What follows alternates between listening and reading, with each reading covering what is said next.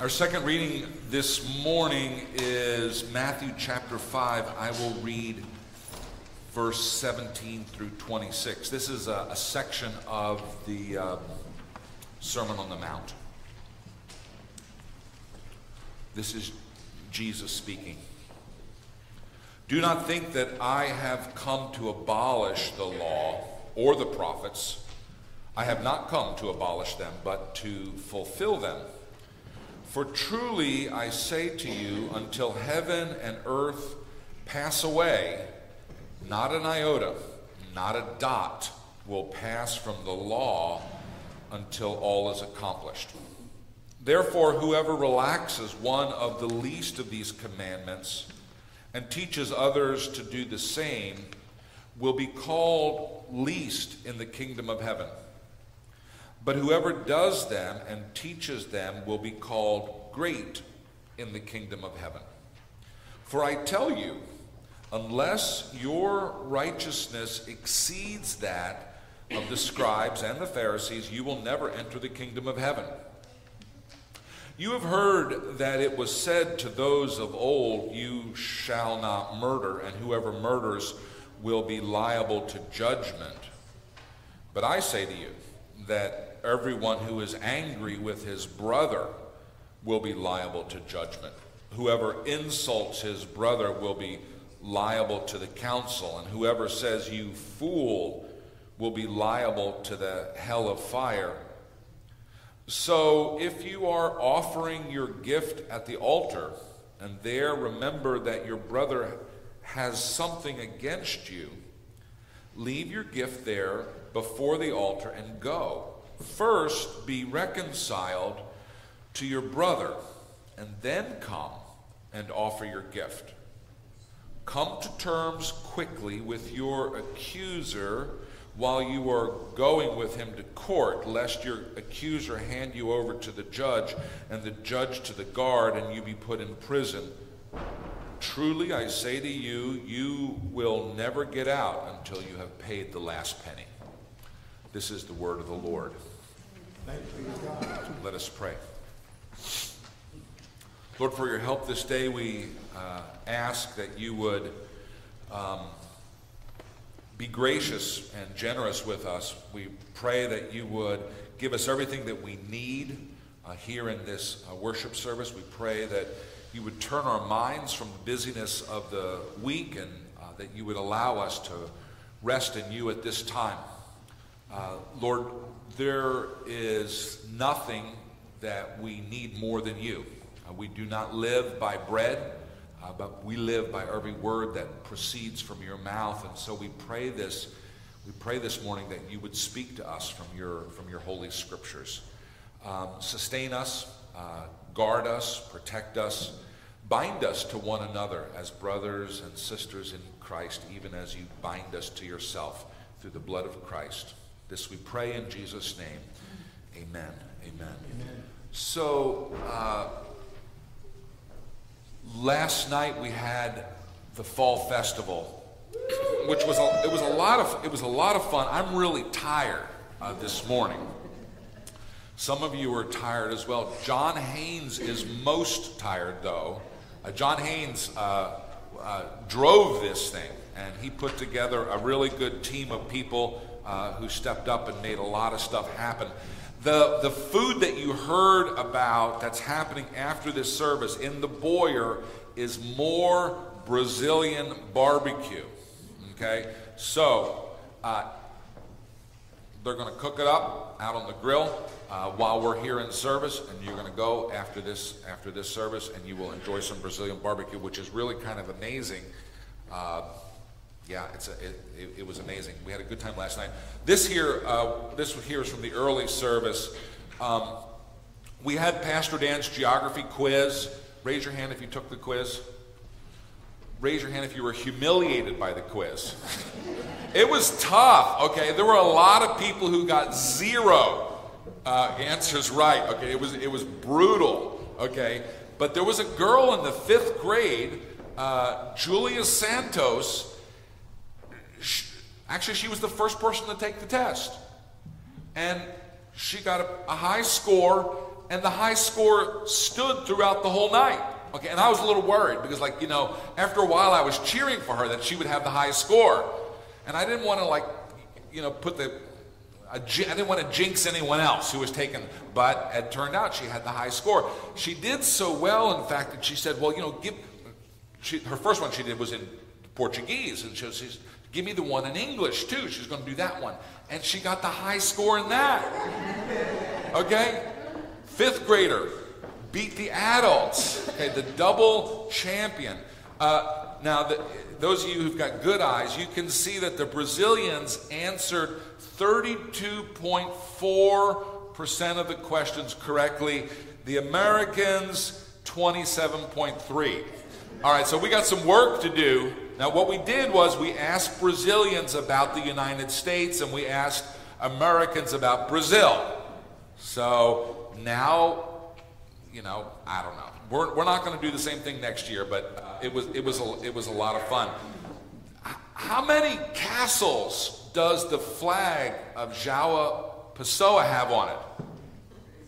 It has 3. Come on, people. Okay, it's got three castles. Okay, you will never forget that. 3 castles on the flag of João Pessoa. You've probably never seen that flag, but you'll Google it a little bit later. So thank you, John. It was terrific. The weather was not with us, but we had a good time anyway, and we met new people, which is what we were there for. Well, we were there to have fun too. All right, so we are in the next to last chapter of the book of Numbers. I know that some of you are beginning to grieve the passing of this old friend.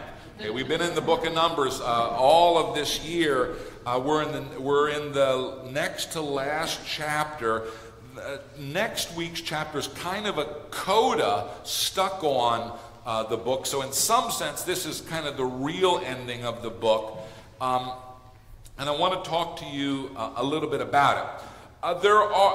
The book talks about the towns of the Levites. Now, you remember the Levites are the priests, so they're the clergy, and God says that you're going to set aside 48 cities just for the Levites. Now, the Levites, they don't have jobs outside of being clergy people. Okay, so, you know, they're not farmers, they're not herders, they're depending for their income on the support of other people. And so they get these towns that are given to them, which is how they're going to live. And around the town, there's a certain amount of pasture that's for their personal animals. Now, I'm guessing these would be their donkeys for traveling on, maybe milk cow or something like that. But they're not herds. This is a small pasture. In fact, if you do the calculation on the area around the towns that they get, it's only 200 acres.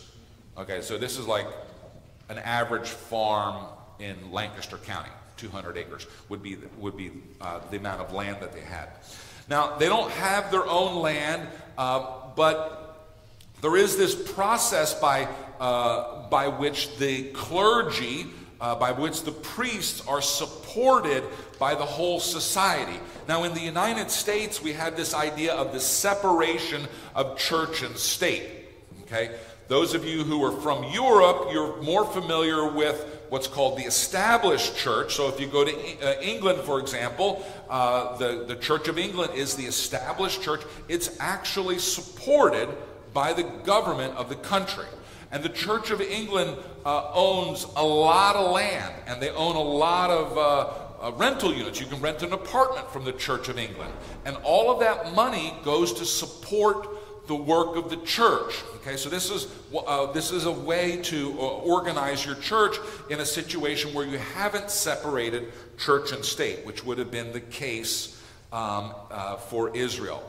So the Levites get 46 towns that are given to them. Everything that they need is going to be provided for by the other tribes. They live in these towns, but 6 of these towns are set up as cities of refuge. I think our translation called them cities of safety. Okay? All right, and we'll talk about this a little bit more, but basically the idea is if you've killed somebody and you're on the run from the avenger, you can run to this city, and you can stay in this city, and you can be safe. Okay? So the priests live there. They're living there with their family, plus a bunch of people who've killed other people. All right? So it's kind of an interesting place to live. So let's talk about the law regarding killing people. So we make a distinction between murder and manslaughter. Okay, murder and manslaughter. In both cases, somebody's dead. All right. Murder, of course, is outlawed in the Ten Commandments. Thou shalt not kill, or thou shalt not murder.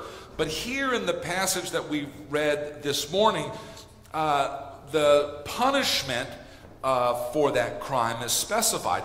If you are a murderer, you must die. All right? You must die. It's repeated, I think it's repeated 4 times in this passage. You're not allowed to take an alternate punishment.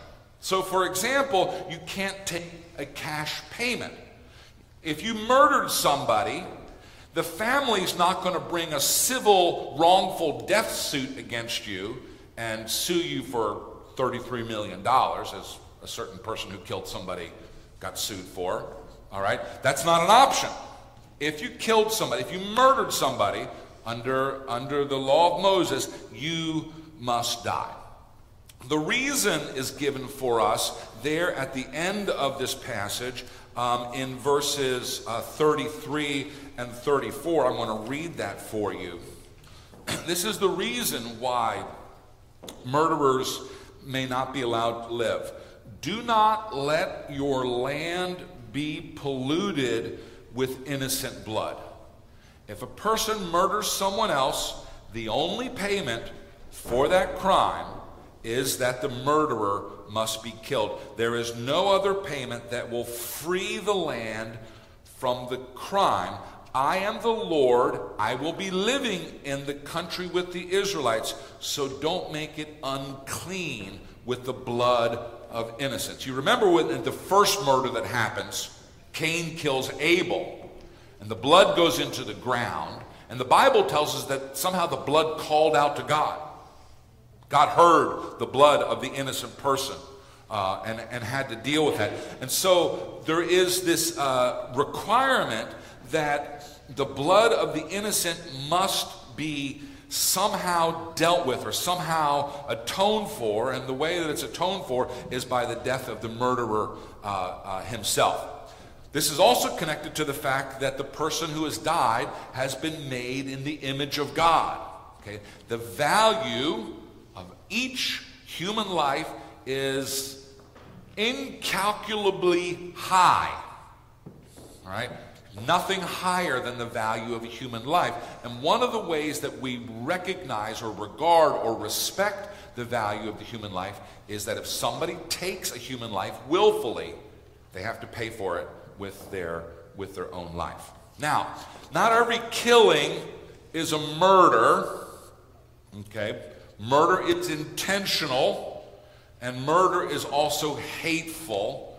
And so here in the passage that we read, there's a mention of, if you do it with an iron weapon, if you do it with a really large stone, if you do it with a really big stick, if you hated that person, okay, then you're involved in a situation of murder. There's some kind of malice and there's an intentionality in it. Manslaughter, however, is accidental. And so the law of Moses sets up this mechanism for dealing with both of these cases. In the cases of murder, we can talk about that first. In the cases of somebody who has murdered somebody, there has to be at least 2 witnesses before the person can be executed. Okay? 1 witness, not good enough. Nobody saw it, circumstantial evidence, nobody's going to be punished for that. Okay? So there have to be 2 eyewitnesses to the event, and if there are 2 eyewitnesses, that person will be put to death. Interestingly, the person is put to death not by the state, but by somebody who, I mean, it's translated variously. I forget how it's translated in our version here, but it's the blood avenger. In your family, there would be someone, maybe the biggest, strongest guy, who was responsible for defending your family. And if somebody hurt your family, they would go after the person who hurt your family. This was also the person, by the way, if somehow you were captured in war and taken off someplace and were made a slave, they would come after you and rescue you from being a slave. Or if you got poor and had to sell yourself as a slave, they would be the one who would arrange to collect money to buy you back out of slavery. Okay, so the blood avenger, in some sense, is the champion for your family. And they would defend your rights and they would protect you. And this position was recognized within the law, even though it's happening at the family level. So there has to be testimony of two people in the case of a murder. The execution itself would be meted out by a family member called the blood avenger. Now, in the case of somebody who was guilty of manslaughter or who claimed to be guilty of manslaughter, if you killed somebody, the first thing you're going to do is you're going to take off running, and you're going to run to one of these cities of refuge. There are 6 of them. They're distributed throughout the country. 3 on the one side of the Jordan River, 3 on the other side of the Jordan River. You've killed somebody, you go running for the city of refuge, and once you get inside the walls, you're safe. All right, you're safe inside the walls, and then you have to be tried. Okay, so there's going to be some kind of court proceeding to determine, the community will determine whether or not you had, in fact, committed murder. Now, if they decided that the killing that you had done was accidental, was not murder, then you could just remain in the city. All right? If you left the city, the blood avenger could come after you, and he would be allowed to do that. But if you stayed in the city, you would be safe, and you would stay in the city until the high priest died. And I guess when the high priest died, everything would be reset, and then you could do whatever you needed to do. So it's a very kind of curious system that's set up. There is a kind of a balance here between responsibility and creating an opportunity to protect the innocent. There is no possibility of somebody being convicted of murder without 2 eyewitnesses. Those who have killed somebody accidentally, they are going to be protected also from the law that's going on here. So I want to talk now about the Sermon on the Mount. Our reading from Matthew chapter 5 is a section of the Sermon on the Mount. The Sermon on the Mount is the longest sermon or discourse that Jesus gives in the New Testament, and it's very well known and it is often quoted. What you see in the Sermon on the Mount is that Jesus interprets the law of the Old Testament in a way that it actually becomes more stringent. Now, some people think of Jesus as more lenient than those old Jews. But if you read your Bible, you'll discover Jesus is actually stricter than the old Jews. Let me read it for you. You heard that it was said to those of old, namely back in the Old Testament, you shall not murder, and whoever murders will be liable to judgment. That's what you heard. But I say to you, everyone who is angry with his brother will be liable to judgment. Whoever insults his brother will be liable to the council. And whoever says, you fool, will be liable to the hell of fire. All right? So, keeping the Old Testament law, don't kill somebody, that's relatively easy. Okay, you don't have to work too hard to not kill somebody. But how hard do you have to work to not be angry with your brother? That's really tough. How hard do you have to work to not insult your brother? How hard do you have to work to not call someone a fool? All right? That's Jesus' standard for murder. Jesus is saying that hating your brother is like murdering your brother, and the punishment's the same. Now, which law would you prefer to operate under? I'll take the law of Moses. I can't keep that law of Jesus. That law of Jesus is way too hard. So what's going on here? I thought that Jesus was all about grace. I thought Jesus was the one who's preaching the gospel. How is it that the law of Jesus is actually more difficult than the law of Moses? I should say, for full disclosure, that there are a couple of theories about this, but I'm going to give you mine. There are those who argue, and I agree, that the law closes at the cross and not before the cross. Okay? That the law, the era of the law, closes with the cross, but not before the cross. And Jesus gives us a clue to this. Do not think that I've come to abolish the law. It isn't that Jesus all of a sudden showed up in Galilee preaching and that the law of Moses didn't exist anymore. I have not come to abolish the law or the prophets. And I say to you that until heaven and earth pass away, not one iota, not one dot will pass from the law until it's all accomplished. Okay? So during the life of Jesus, the law is still in force, and in fact, Jesus has amplified the law.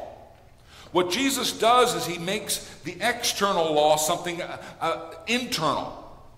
It's not so much about what I do in the world, it's about what's going on in my heart.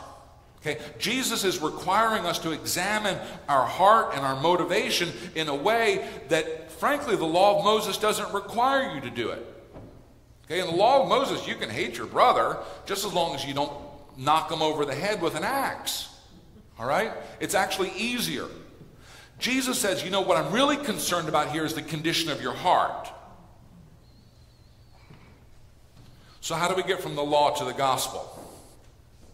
Well, Jesus says that you're not going to see the kingdom of heaven unless your righteousness is higher than the righteousness of the Pharisees. And the Pharisees, of course, are the best of the Jews. These are the Jews who do a really good job of keeping the law. And so, first of all, Jesus has raised what the law is requiring, that it's requiring not just that you don't act in the world in the bad way, but that you not even think bad thoughts. And then he says, you've got to be following that so well that you're actually better than even the people who do this as their specialty. How's that going to be possible? The answer actually comes after the cross. And I think it's important for us to understand how we get from there, from the one place to the other. In Romans chapter 3, Paul is laying out the gospel for us. Paul is explaining what it is that we celebrate when we celebrate the gospel. And in Romans 3, 19, 20, somewhere around there, Paul says there is a righteousness that's separate from the law that's been revealed. Okay. Now there's a righteousness that's from the law. Okay. If you're a law-abiding citizen, that's righteous, that's good. You should do that. But Jesus has, but there's a righteousness that's been revealed that's apart from the law, and this is a righteousness by faith in Jesus Christ. The Bible tells us that all have sinned and fall short of the glory of God. And so even if you're basically a good person, you still are a sinful person. The Bible says that none are righteous, no, not one. I mean, you might be better than your neighbor, you might not be a terrible person, but according to the biblical standard, you're not righteous. All right? And so if you think you're going to make it to heaven on your own righteousness, then you're going to have to get a different Bible. The Bible we have won't get you there. Okay? The Bible teaches that every single person has fallen short of the standard that God has set. And so then how can we be righteous? Well, it turns out that Jesus lived a perfect life. 100%. Didn't do anything wrong.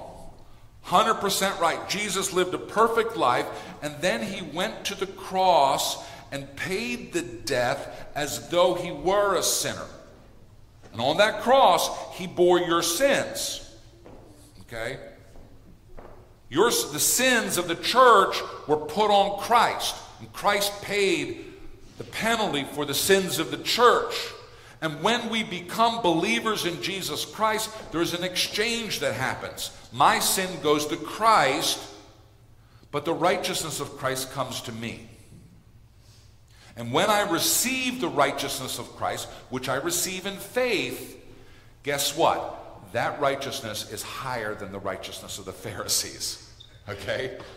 The righteousness of Christ is better than the righteousness of the best person doing it on their own. All right? But we don't receive that. We don't perform that righteousness ourselves. We receive it by faith in Jesus Christ.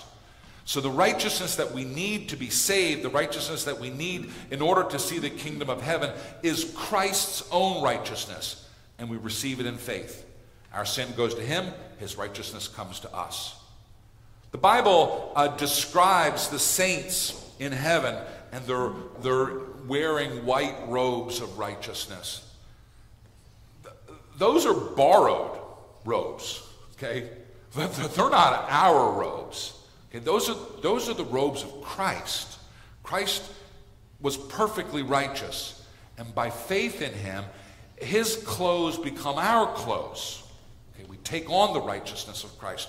One of the things that happens when we become a born-again believer is that we are united with Christ. And what belongs to Christ then belongs to us.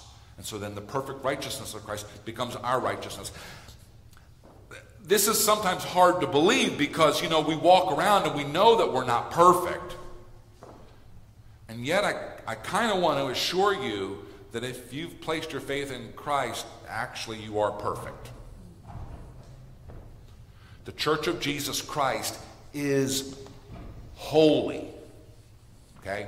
It's not your holiness, it's Christ's holiness. All right? But it does belong to us by faith in Jesus Christ. So we have the Old Testament law, and one of the questions that Christians always have to answer is, well, if we're not saved by that law, why did God bother to give it? Why didn't God just begin with Jesus and skip Moses? And I think the answer to that is that the law reveals to us the condition of our own heart. It reveals to us the mind of God, the character of God. The law shows us the kinds of things that God likes. All right? And the third thing it reveals to us that we need a Savior. One of the things that God requires of us is that we have a relationship with him. Okay? He wants to be connected to us.